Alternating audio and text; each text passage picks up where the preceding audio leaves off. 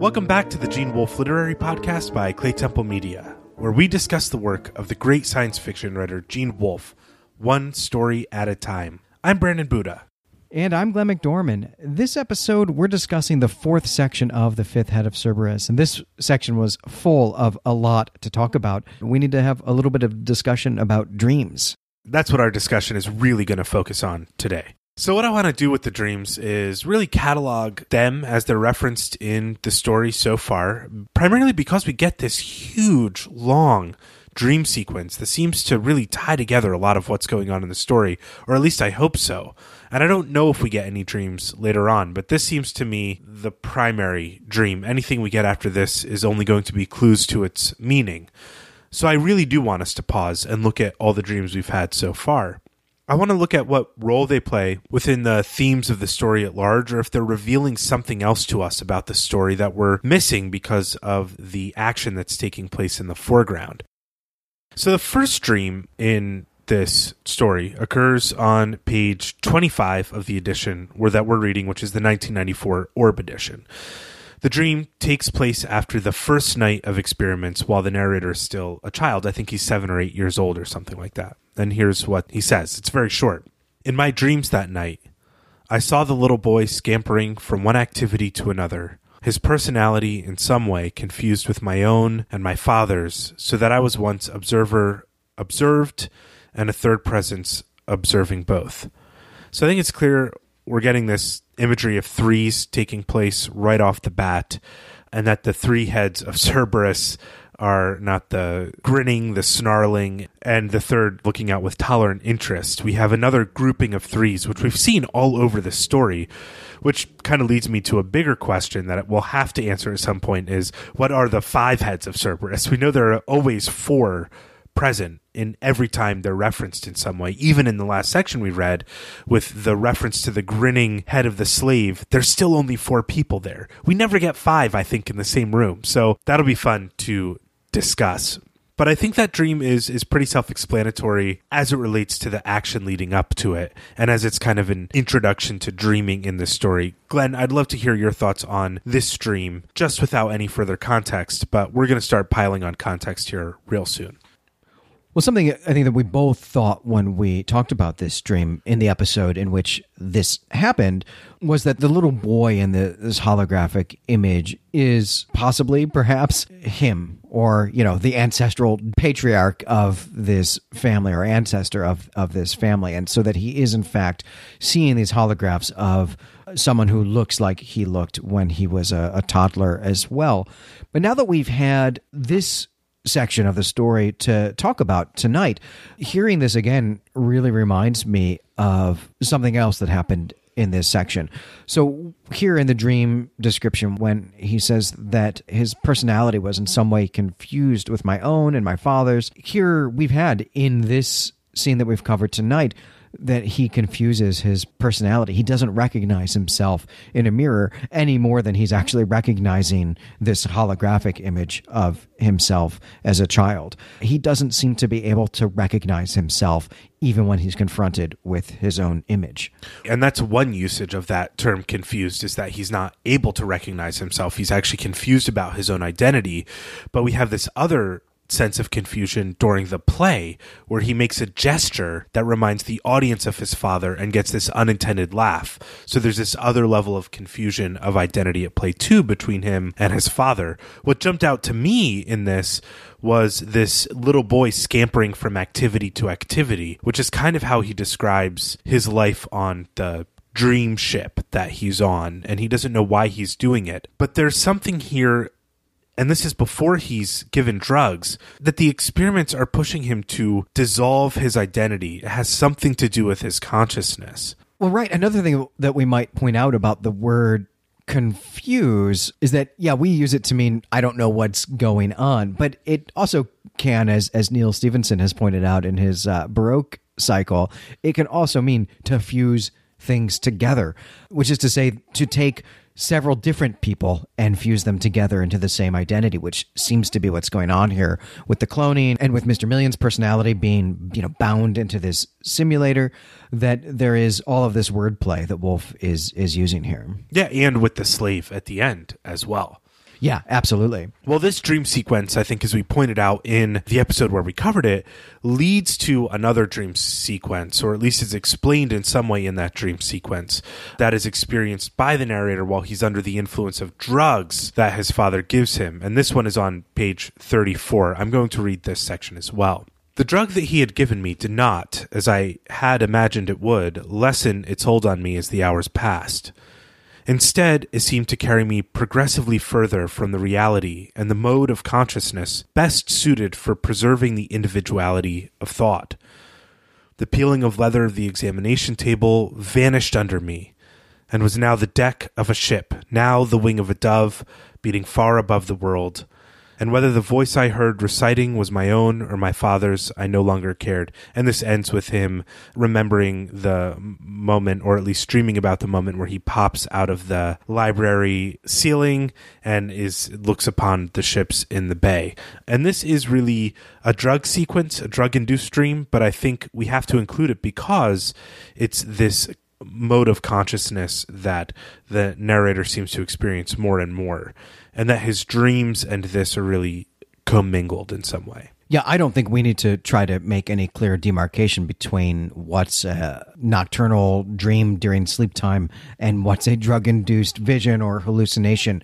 I don't think that's a line that exists for Wolf here in this story at all. I think they're categorically the same thing. Yeah, I could not agree with you more. And in this dream, we get the first instance of him being on a ship. He is laying on the examination table, and that table becomes the deck of a ship, which he is on. And then it's the wing of the dove beating far above the world, which is this imagery of the sails kind of blowing in the wind, I think. We can take it to mean that, especially as we add on this context. So, Glenn, is there anything else in this dream that really jumps out to you in terms of the consciousness or the type of experiment that's being done on him? Or maybe if any meaning is beginning to reveal itself to you at this point? Well, what jumps out at me in the imagery of this dream is a real sense of isolation that's happening. One, he's lying, alone on this examination table, and then his consciousness shifts and he finds himself on the deck of a ship. And maybe depending on how we read the grammar of this, right, that he also then might even be on the wing of this dove that is beating far above the world. And that in each of these cases, right, he seems to be alone in the world. There are not other people there, but also that he's on some kind of means of transportation that is removed from the places where humans are.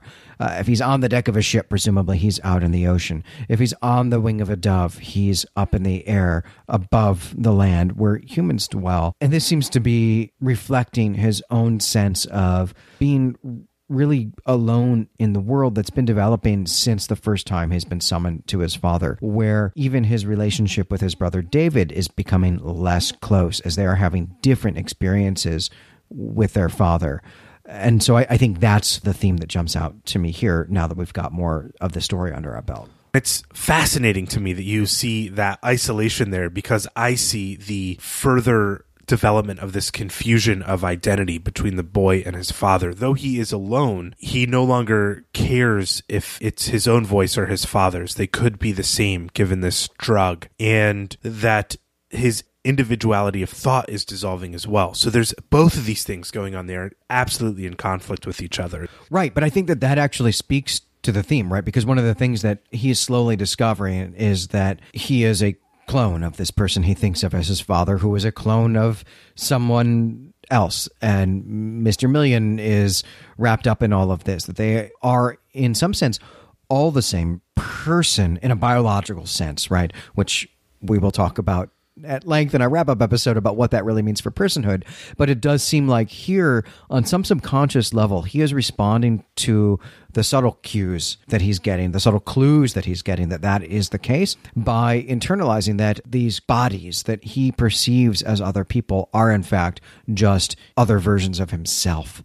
That even when he's in a room with his father, he's really only in a room with himself. Yeah, I think that's a great observation. And this notion of the wing of the dove, I'd like to ask you about what you think of that imagery. So obviously the dove is the bird that represents or symbolizes peace. But when we get to the later dream, to me, this is really calling us to the imagery on the ship, that he's having pieces of the same dream, maybe. And I want to know what you think of that as a possibility, but what the dove means to you in this section. Yeah, there are a number of things going on with the dove. And I think, as you already alluded to, wings of a dove are often used as a metaphor, a simile for sails in English language, prose and poetry about sailing ships. And Dickens does this a number of times for sure, and other people do as well.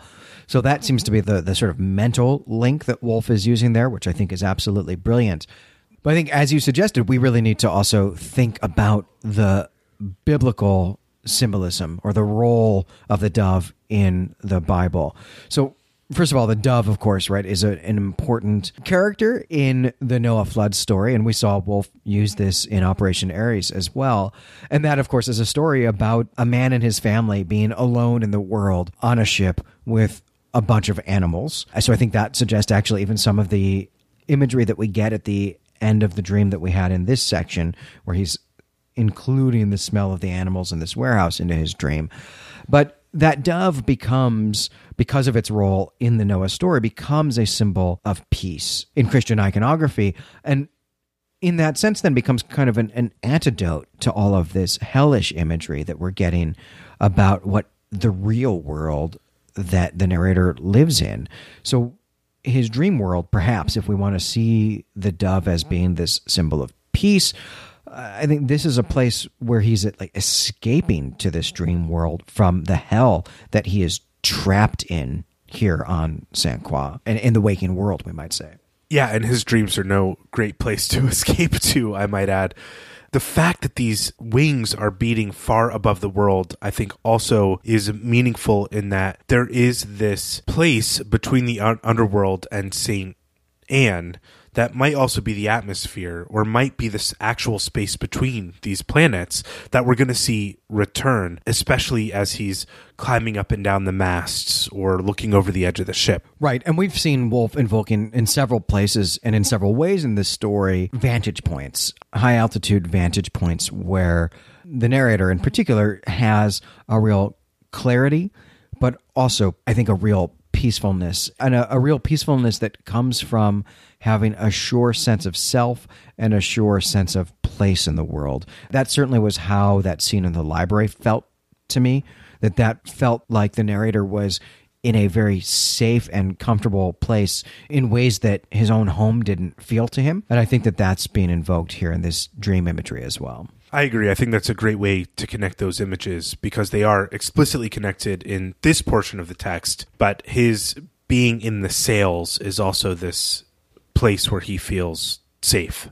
And I'll just say one more thing before we get on to the next dream, which is that we are going to get in the Book of the New Sun a dream image or hallucination image of the protagonist flying on a creature high above the world. So this is clearly something that Woolf has on his mind and wants to use again in different ways. Well, the next dream we get is kind of an odd one. Maybe it stands out a little bit. Maybe it doesn't. I don't have a real thesis on these dreams yet. And so I'm discovering, along with our listeners and Glenn, what these dreams could mean. So this one takes place on page 48, and it's a dream of Phaedria. This is what the dream says. That night I slept with the fragrance in my nostrils and the thought, half plan, half dream, in my mind, that by some means Phaedria and I would elude her aunt entirely and find a deserted lawn where blue and yellow flowers dotted the short grass.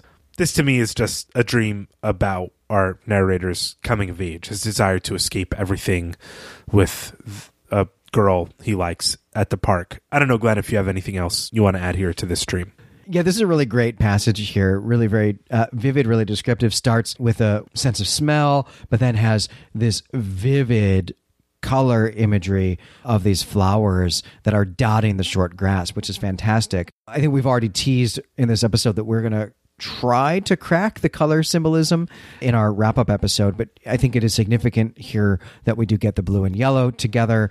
But the word that really jumped out at me when you were just reading this, Brandon, is deserted, right? Because I think this goes back to this sense of aloneness, this sense of isolation that we've been seeing in all of the dreams so far, that in his dream world there is always some word or some image that really emphasizes aloneness. Yeah, and he's always trying to escape some observer. He is always trying to get out from underneath the observer. There is not a moment in this story when he is not under observation. I think we're also meant to get from this his subconscious or unconscious integration of the fact that he is always under watch, that he is an experiment. And what that experiment is, he still doesn't know. But he's beginning to realize it, I think, more and more clearly, even as he has a dream about going to a meadow with a girl. Yeah, that's right. I mean, something that's really masked in the beautiful prose of this narrative and the way that the narrator is reflecting on his own life as a lived experience rather than from the perspective of an outsider. Something we lose there is that from an objective standpoint, this is the story of a boy who is being subjected to inhumane, unconsented scientific experiments by a crazy mad scientist in the rat feces infested basement of his brothel. That's the plot of this story. That's what it's about. And really what this calls to mind, right, is that in the section that we've just talked about tonight, we get actually a narrative of the narrator's own progression in his experiments from frogs to mice to monkeys. And we made a big parallel there with the father's crippled monkey. But what we left out when we were discussing that is that in much the same way that the narrator, although he doesn't remember it at this point, has graduated from mice and moved on to monkeys, and in doing so has discarded, thrown away the mice.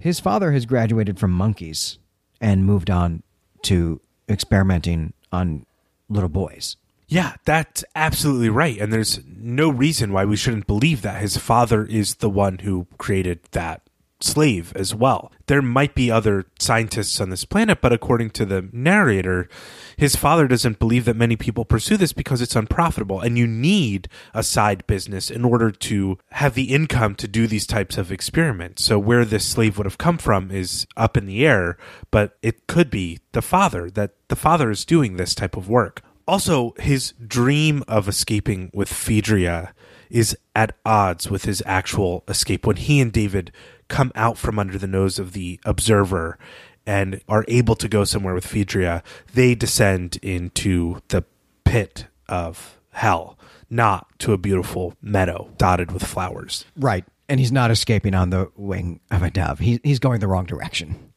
Yeah, absolutely. The next dream we get is just 2 pages later on page 50. We covered this in our episode, but I'm going to read it again. I mean, these are written so beautifully. They're always worth reading aloud. For a long time, I suppose an hour or more, I sat listening to the drumming of the rain and thinking about Phaedria and about what Mr. Million had said. All of it confused with my father's questions of the night before, questions which had seemed to steal their answers from me so that I was empty, and dreams had come to flicker in the emptiness, dreams of fences and walls, and the concealing ditches called ha-has that contained a barrier you do not see until you are to tumble on it. Once I had dreamed of standing in a paved court, fenced with Corinthian pillars so close set that I could not force my body between them. Although in the dream I was only a child of 3 or 4. After trying various places for a long time, I had noticed that each column was carved with a word. The only one that I could remember was Carapace, and that the paving stones of the courtyard were mortuary tablets, like those set into the floors in some of the old French churches, with my own name and a different date on each. And this dream carries over into his waking world. So, Glenn, I'll just ask the question. What really jumps out at you about this dream? I think we covered in our episode that the term carapace, the sense of being unable to escape this container, refers to the narrator maybe experiencing Mr. Million's existence in some way. But I wonder if anything else really jumps out at you based on just our focus on dreams so far in this episode.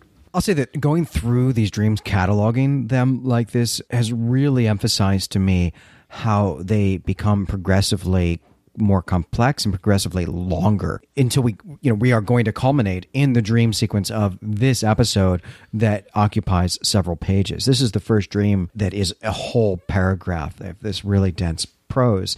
But something else that I want to make clear, because I think we actually didn't emphasize this enough in the episode where we talked about this, that this image of mortuary tablets, of gravestones that have his name and different dates on them, right? He is subconsciously coming to understand that he is a clone, that the DNA that makes up who he is has had a physical manifestation before, many different times. I don't think we emphasized that enough in the episode when we actually talked about this dream. But I think what really jumps out at me here is a sort of binary of feeling trapped and feeling tricked, right? We get a lot about boundaries, fences, walls, ditches, these columns that you can't even squeeze behind, right? So you are either trapped inside something or you are being kept outside of some place you want to get into. But that also there's this sense of being tricked, right? The concealing ditches called ha-has. There are words that he sees on the pillars, but he can't remember any of them now. There's the word confusion we get again here. And then also this trick, right, that all the gravestones have your own name on them. And if you are not consciously aware of what is actually going on there, that seems like a trick. What can that mean, right? And so I think being trapped and being tricked is what's happening here in this dream. I think the flashing neon sign here, the word carapace, and what I'm going to suggest is my kind of reading of these dreams or the nature of the experiment, which I don't want to jump into deeply, is that the experiments here are meant to have our narrator access the consciousness of his other clones. And that in this one, he is somehow accessing the mind of Mr. Million, the consciousness, whether it is of the simulated persona or the real person, that this dream is meant to show us what Mr. Million's internal life is like in some way, that he is a soul trapped in a carapace, that he could not see the trap that was laid before him when he decided to do this, and he was forced into it in some way, especially in hindsight. And that this insane name for a ditch where you trip and fall into it, and that's how it gets the name Ha-Ha, because people laugh when you're not paying attention, that this inattention, that this inability to foresee the tragedy and the tragic outcome of your consequences is in fact the kind of burden that Mr. Million is living with. And we touched on that in our last episode. Yeah, I find that very interesting because I think that's a different reading, or at least a different sense than what I have of Mr. Million. And I think that's something that we'll certainly get into at greater length in our wrap-up episode. But I have this real vision of the human who becomes Mr. Million, this person who uploads his consciousness into a machine as this rich person, this extremely rich person on Earth of the past who is trying to cheat death, who is using his accumulated wealth to cheat death, not as someone who actually is himself trapped, but as someone who is in fact escaping the trap of death. Yes, but he doesn't see the kind of ditch ahead of him. And if it is Mr. Million that our narrator's consciousness has reached, either, as I said, the man or the machine, that living within that carapace and seeing the strewn bodies of all of the generations that have come after you, it has to be as nightmarish as this narrator describes it. Okay. I see what you mean. Yes, that's an amazing reading of this, right? That in fact, he thinks he's escaping death, but he's actually not escaping it. In fact, he's gone into a trap where he is not fully himself. That's perhaps what we get with him talking about emotions. This also calls to mind, in fact, the theme of death as a gift that we talked about when we covered Wolf's short story, The Packer House Method, where I brought into that discussion, in fact, the centralness of this theme in Tolkien's world. Yeah, exactly. But we're going to get to these kind of final questions after we cover this last stream, which is on page 55. Yeah, I'm leading us astray here, and I am, in fact, the trap of this discussion episode. We're going to table all of that for the wrap-up episode in just 2 more episodes. as I've been doing before, I'm going to read this whole dream because there's so many details in it. And if you are just listening along with us instead of reading for some unknown reason, I am going to do a little bit of the work for you here. The dream begins like this. I was on a ship, a white ship, like one of those the oxen pull, so slowly the sharp prows make no wake at all through the green water of the canal beside the park. I was only a crewman, and indeed the only living man aboard. At the stern, grasping the huge wheel in such a flaccid way that it seemed to support and guide and steady him rather than he it, stood the corpse of a tall, thin man whose face, when the rolling of his head presented it to me, was the face that floated in Mr. Million's screen. This face, as I have said, was very like my father's, but I knew the dead man at the wheel was not he. I was aboard the ship a long time. We seemed to be running free, with the wind and a few points to port and strong. When I went aloft at night, masts and spars and rigging quivered and sang in the wind, and sail upon sail towered above me, and sail upon white sail spread below me, and more masts clothed in sails stood before me and behind me. When I worked on deck by day, spray wet my shirt, and left tear-shaped spots on the planks which dried quickly in the bright sunlight. I cannot remember ever having really been on such a ship, but perhaps as a very small child I was. For the sounds of it, the creaking of the masts in their sockets, the whistling of the wind in the thousand ropes, the crashing of the waves against the wooden hull, were all as distinct and as real and as much themselves as the sounds of laughter and breaking glass overhead had been when, as a child, I had tried to sleep, or the bugles from the citadel, which sometimes then woke me in the morning. I was about some work, I do not know just what, aboard this ship. I carried buckets of water with which I dashed clotted blood from the decks, and I pulled at ropes which seemed attached to nothing, or rather firmly tied to some immovable object still higher in the rigging. I watched the surface of the sea from the bow and rail, from the mastheads, and from atop a large cabin amidships. But when a star-crosser, its entry shields blinding bright with heat, plunged hissing into the sea far off, I reported it to no one. And all this time the dead man at the wheel was talking to me. His head hung limply, as though his neck were broken, and the jerkings of the wheel he held, as big waves struck the rudder, sent it from one shoulder to the other, or back to stare at the sky, or down. But he continued to speak, and the few words I caught suggested that he was lecturing upon an ethical theory whose postulates seemed, even to him, doubtful. I felt a dread of hearing this talk, and tried to keep myself as much as possible toward the bow, but the wind at times carried the words to me with great clarity, and whenever I looked up from my work, I found myself much nearer the stern, sometimes, in fact, almost touching the dead steersman than I had supposed. After I had been on this ship a long while, so that I was very tired and very lonely, one of the doors of the cabin opened and my aunt came out, floating quite upright about 2 feet above the tilted deck. Her skirt did not hang vertically, as I had always seen it, but whipped in the wind like a streamer, so that she seemed on the point of blowing away. For some reason, I said, "Don't get too close to that man at the wheel, Aunt. He might hurt you." She answered, as naturally as if we had met in the corridor outside my bedroom, "Nonsense. He's far past doing anyone any good, number 5, or any harm either. It's my brother we have to worry about." "Where is he?" "Down there." She pointed at the deck as if to indicate that he was in the hold. "He's trying to find out why the ship doesn't move."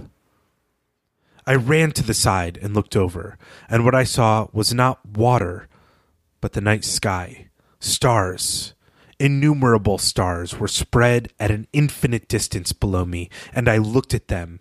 And as I looked at them, I realized that the ship, as my aunt had said, did not make headway or even roll, but remained heeled over, motionless. I looked back at her, and she told me, "It doesn't move because he has fastened it in place until he finds out why it doesn't move." And at this point, I found myself sliding down a rope into what I supposed was the hold of the ship. It smelled of animals. I had awakened, though at first I did not know it. So we could probably spend a whole episode just talking about this dream, but there are a few things I want to just categorize and point out quickly. The first thing I want to point out is that he goes from the canal, which is something that is dug out, that is dragged by oxen, so there is some external mover, to the sea where the winds kind of control the vessel, up to the masts in the sky, and finally into space where they are stuck somewhere. So there's that level of play going on. There's multiple places, but he's progressing, it seems, through these levels. And he's ascending, we should note. This is not the descent that he finds himself in just a moment. The next thing I want to point out is that the sole person alive on a ship that is sailing is right out of the Rime of the Ancient Mariner. This is taken straight from that, and now we have just this explicit dream imagery that matches the epigraph of the story. If my reading is right and we are reaching back into the consciousness of the history of these clones, he says things like, "Perhaps as a very small child, I was on the ship." He's able to distinguish the personality of Mr. Million and his aunt, who are clones in some way, in this dream world, that they are separate beings, and he's able to easily distinguish them. Identity, in other words, in this dream world is a certainty and not a confusion when we get to this dream. We're told that the father is somebody that has to be worried about, and that he has stopped the ship from moving in order to figure out why it doesn't move. And at this point, we are in the space between the planets, ostensibly. We have this imagery of the star crosser coming over, which kind of begs the question, who is in the star crosser? Why is this imagery here? Who is the real witness of this dream? There's so much going on here. I've named a few things, Glenn. I'd also like to hear what jumps out at you before I get into kind of my big questions about this dream. I'll say up front that I don't really have a coherent reading of all of the various images and motifs that we get in this dream, but there's several things that really jump out at me. First of all, when you were reading this out loud, something that jumped out to me that didn't jump out to me when I was reading it is that he interrupts the narrative of this dream in order to wonder about the source of it, right? He starts to wonder, how do I have these senses stored in my subconscious? What experiences have I actually had in my life that have given me this sense of sound and smell and motion and vision that are all present in this dream? And I think that's really fascinating. I think that points to this almost sort of Jungian reading of the experiments that the father is doing of trying to access a kind of genetic memory. And that's very cool. That's very interesting. And I think something that goes along with that is that we get him here describing how he goes to every part of the ship and surveys what is around them, that he sees their surroundings from all vantage points, from more than one point of view, right? So more than just his own. And this also might go to this Jungian reading of this, where he is suddenly realizing he has access to the genetic memories of people who have lived before him. But there are a couple of other things that jumped out at me that seem to call back to other things that we've gotten in the story. For one, the motionlessness of this ship out in the middle of space, and particularly this sense that the reason it's motionless is because his father has stopped it from moving. One, he's breaking a thing to find out how it works, which is maybe not the best approach. But this really calls to mind Dr. Marsh's comment about cloning, and why it's outlawed on Earth is because it is anti-evolutionary, that it's outlawed because it stops the motion, right? And of course, we know that the father is out here in space in this colony that has different rules, clearly fewer of them, given the parameters of this society and what is allowed here, how you're allowed to treat people, what sorts of things you're allowed to do to people. It is clear they have different rules. And so that seems to be what's going on here, right? That he has gone out to space to stop the motion of evolution here by doing these cloning experiments. Something you said really struck me earlier, which was this kind of Noah's Ark imagery, the wings of the dove as the masts of the ship and the smell of animals connected as he's going down into the hold of this ship. And if you combine that with the imagery of the star-crosser in this dream and the reference of the marooned vessel that we get throughout the story, particularly with the reference to the Rime of the Ancient Mariner, we have maybe a total image of a wrecked civilization of this. If Vale's hypothesis is true, then this imagery totally fits with that assertion that there was a kind of shipwreck and they are just stalled out.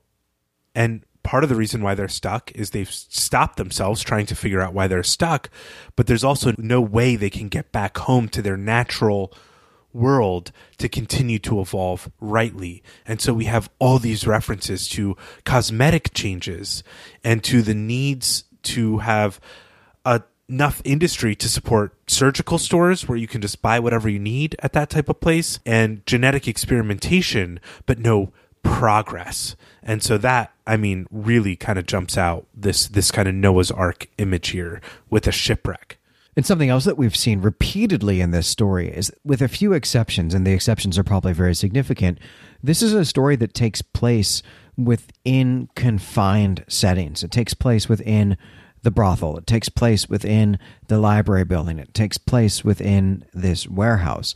So far, the only exception actually has been this play that they've put on in the park, where in fact what they're doing is pretending to be other people, which I think is significant. Yeah, not just other people, but explicitly the original colonizers. So that's part and parcel of what's going on here. Yeah, absolutely. And I think something that's being emphasized every time that we encounter a space is the verticalness of it. We know from the start, the opening paragraph of this novella is about how their bedroom, their dormitory, is up on the highest level of the house. We get discussions of the roof up there. We get emphasis on stairwells. And we especially get emphasis on the fact that the library and the laboratory are in the basement, right? Which, of course, has to be accessed through hallways that are dank with rat feces. That's the same image that we're getting here on the ship, that we get the tops of the sails, and then we get description down in the hold, right? Which, of course, smells of animals. And that's the same thing that's going on in the warehouse, is the verticalness of this warehouse. And in fact, something that I hadn't appreciated until we got into this discussion, so I'm really grateful for this, is in fact that something that's happened while the narrator has not been aware of it, not been conscious of what's actually happening in his real life, that the three of them have climbed up to the top of this warehouse from the outside so that they can descend through the skylight. So while he's been having this dream about climbing up in the rafters, about being out in the black seas of infinity, he has been actually climbing up to the roof of this warehouse and been perhaps incorporating that into his dream.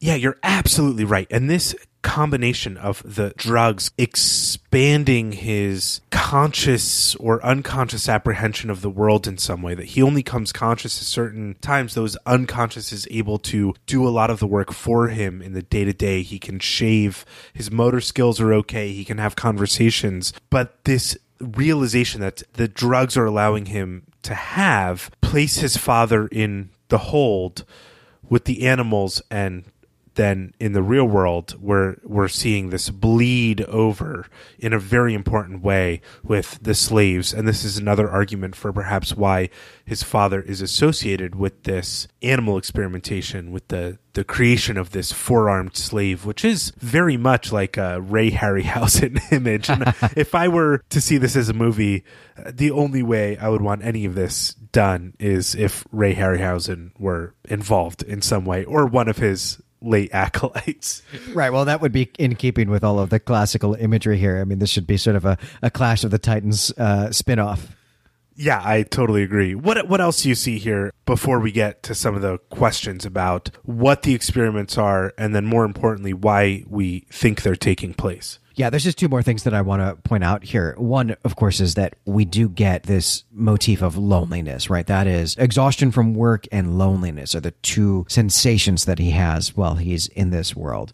But something else that jumped out at me, really thinking about this notion of this story as an allegory for a real biblical, a real Christian cosmology, is that every time we've gotten this, but especially here in this dream, this image of a star-crosser landing on Saint Croix feels to me like the description of Lucifer falling from heaven, right? Which I think this is going to go back to all of the Milton references that we've been cataloging in this story. I'm not quite sure what to make of that here, especially in this scene where no one gets out of this spaceship, that, you know, it doesn't actually amount to anything, but it just has that emotional resonance to me, or sort of verbal imagery to me of Lucifer descending from heaven, falling from heaven after being exiled. Right. The star-crossers seem as though they're shot out of St. Anne and into the atmosphere of St. Croix, and they just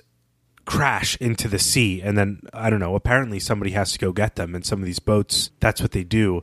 A 7-masted ship, I think, would indicate that St. Croix is mostly a sea. It's mostly water, because you wouldn't need that many masts to move a ship if you weren't trying to move great distances. Right. It's the blue to St. Anne's green. Yes, exactly, though I don't want to get into that argument with anybody. Yeah, we've got a few decades before we have to. Right.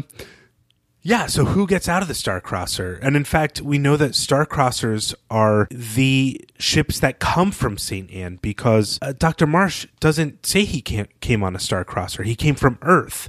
And so it's a particular bit of language that's used between these planets to describe the crossing between one and the other. We don't really have any evidence of spaceships leaving St. Croix.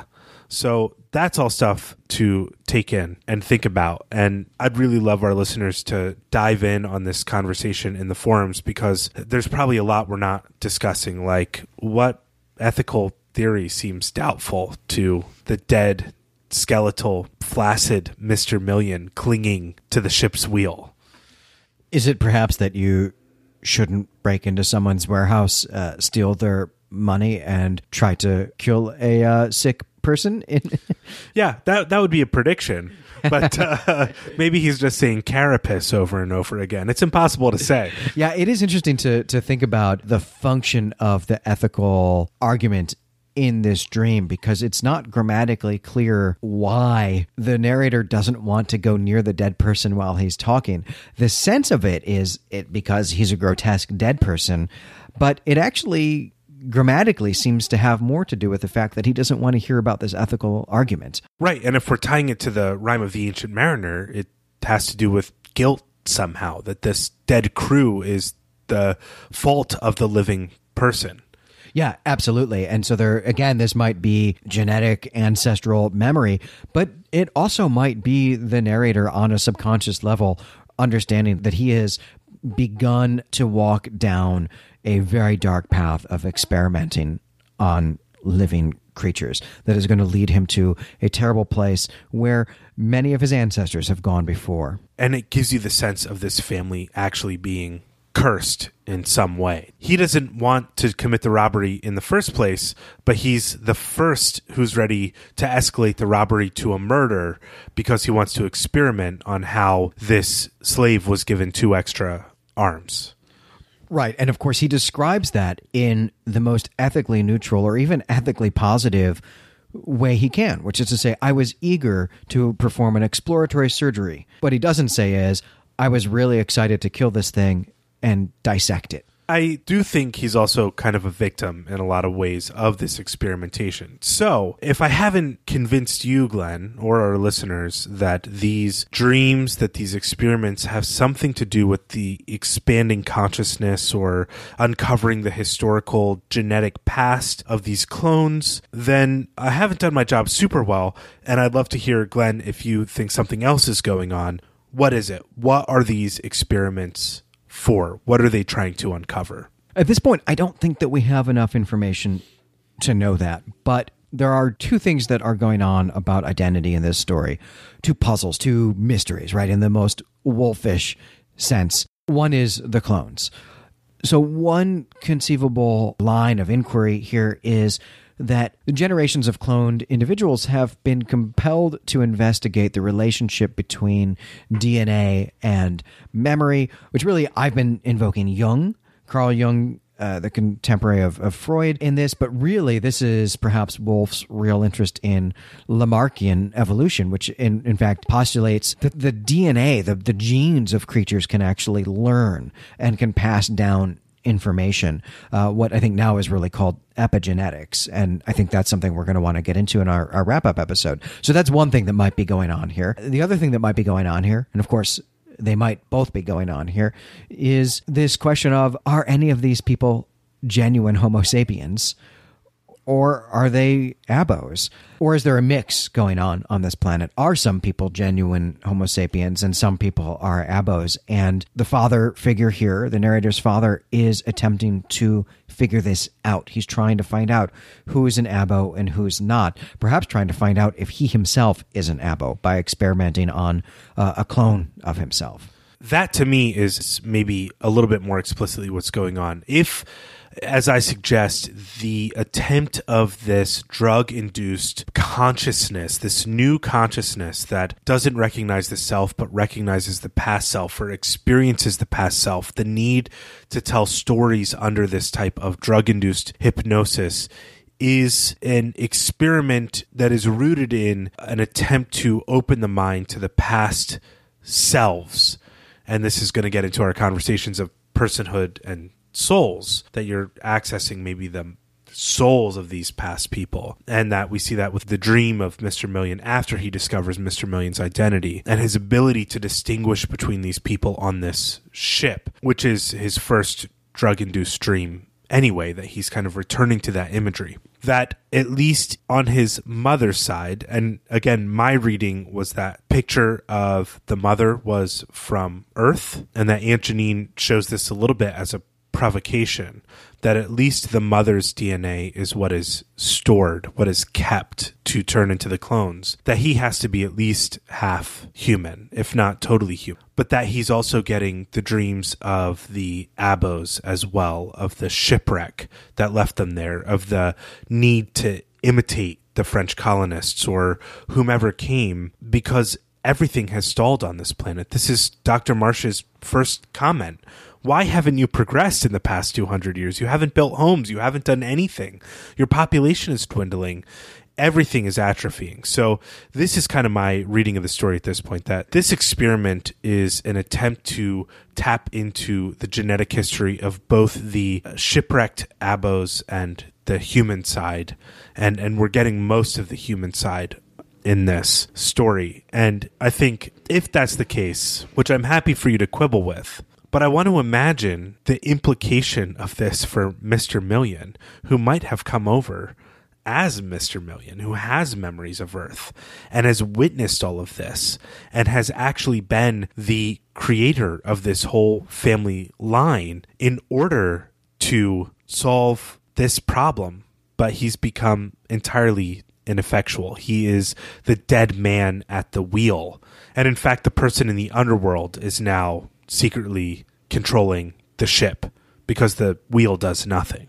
Yeah, there's some really great stuff going on with your reading here. I mean, if we're going to take up your stance here that potentially the narrator is part human and part abo, then this is a really interesting corollary with the story of Christ, who is part human and part something else. There might be a way to read that with the names of Saint Anne and Saint Croix, the fact that this is hell. I said earlier in this episode that Virgil's Aeneid is the most famous and most beautiful descent to hell. I will stand by it's the most beautiful, but in fact, Christ's descent to hell might actually be the most famous descent to hell. Which takes place after his crucifixion. And we have this image of the star-crosser, the unexplained memories of the ship, and either he is remembering the human experience of being on the ship to go out to greet the first Abos. That's not a reading I can defend. That's kind of my own interpretation at this point in the story. That's who's in the ship. Look, we don't know who we only have 4 heads of Cerberus at any given time in this story. We don't really know who the 5th head is, though it's number 5. Then we don't know who the 4th head is, and we don't know who's in the ship. There is always one thing missing from the elements of the story as I'm reading it, and I hope our readers have found something I've missed, but I think Wolfe is doing that kind of library of Babel thing that we've discussed before, which is there's a hexagonal room and only 5 walls are discussed. What is on that 6th wall? What is the missing piece that ties everything together or creates the question that allows us to make sense of the story? Yeah, I'll say one thing to that, and then I'm going to quibble with your reading of this altogether, although I think that we'll get into this more in our wrap-up episode as we keep teasing. There's a way to read these groups of 4 as having a 5th there, just in the fact that the narrator is called by his father number 5. That seems like the type of verbal trickery, the type of wordplay, the type of punning that we know Wolfe loves. Puns and repartee that I guess made him a hit with the ladies when he was 16. Right. So I think that might be a reading of that, though we'll have to examine that when we get to the end of the story. One thing I do want to quibble with about this potential reading of the narrator as part human, part abo, is that I think that we have to take at face value this notion that there were, in fact, 2 waves of settlers. The French-speaking wave and then this English-speaking wave. And the narrator and his family are from this second wave. And so even if Vale's hypothesis is true, it was true of that first wave of settlers. And so there are humans on St. Anne and humans on St. Croix. And I do think that the narrator is fully biologically human in that sense. Now, I might be totally proved wrong in the next section that we read or in the 2 other novellas that we're going to get to in this collection, but that's how I'm reading it, that the question really is more, are some of the people on this planet abos, but the father knows for sure that he himself is a Homo sapiens. But I think you prefer the reading that the experiments are about abos. I think I right now prefer the reading that the experiments are about cloning. Again, I think maybe we'll see what listeners have to say about this dichotomy, this binary here, perhaps, but we'll also see how the story works out next time. Yeah, I'm less interested in what the experiments are about. And I will only say that I'm saying he's half human at this point because I think we only have his mother's DNA. I think that is kind of a piece of the story. I think Mr. Million may have brought that with him, or there's something going on there that the clone is actually from the mother's side, and that's a bit of Aunt Janine's provocation in that section, and maybe that each strain gets weaker, and that's why we're seeing the atrophy, particularly in this family, that Aunt Janine is weak, the father is ill, getting ill, the narrator is ill, and that David actually might be more of a half abo, half human, and that he, as a result, is a bit of a test subject here. I'm comfortable with multiple readings here. The what of the experiments and what they're for is important, but I really want to know why. What is the father trying to discover by stalling the ship? I think that's the central puzzle of the story. I don't have an answer yet. I don't either. I don't think we've been given enough information, and I think we have, 20 pages left, and I think that is the question we need to keep our eye on. I think we've covered the dreams pretty well here, and I think our listeners will have a lot to say because I'm sure there's much we left out. But that's going to do it for this episode. I'm Brandon Buddha. And I'm Glenn McDorman. You can find us and our other creative projects at claytemplemedia.com. And until then, we greet you and say farewell.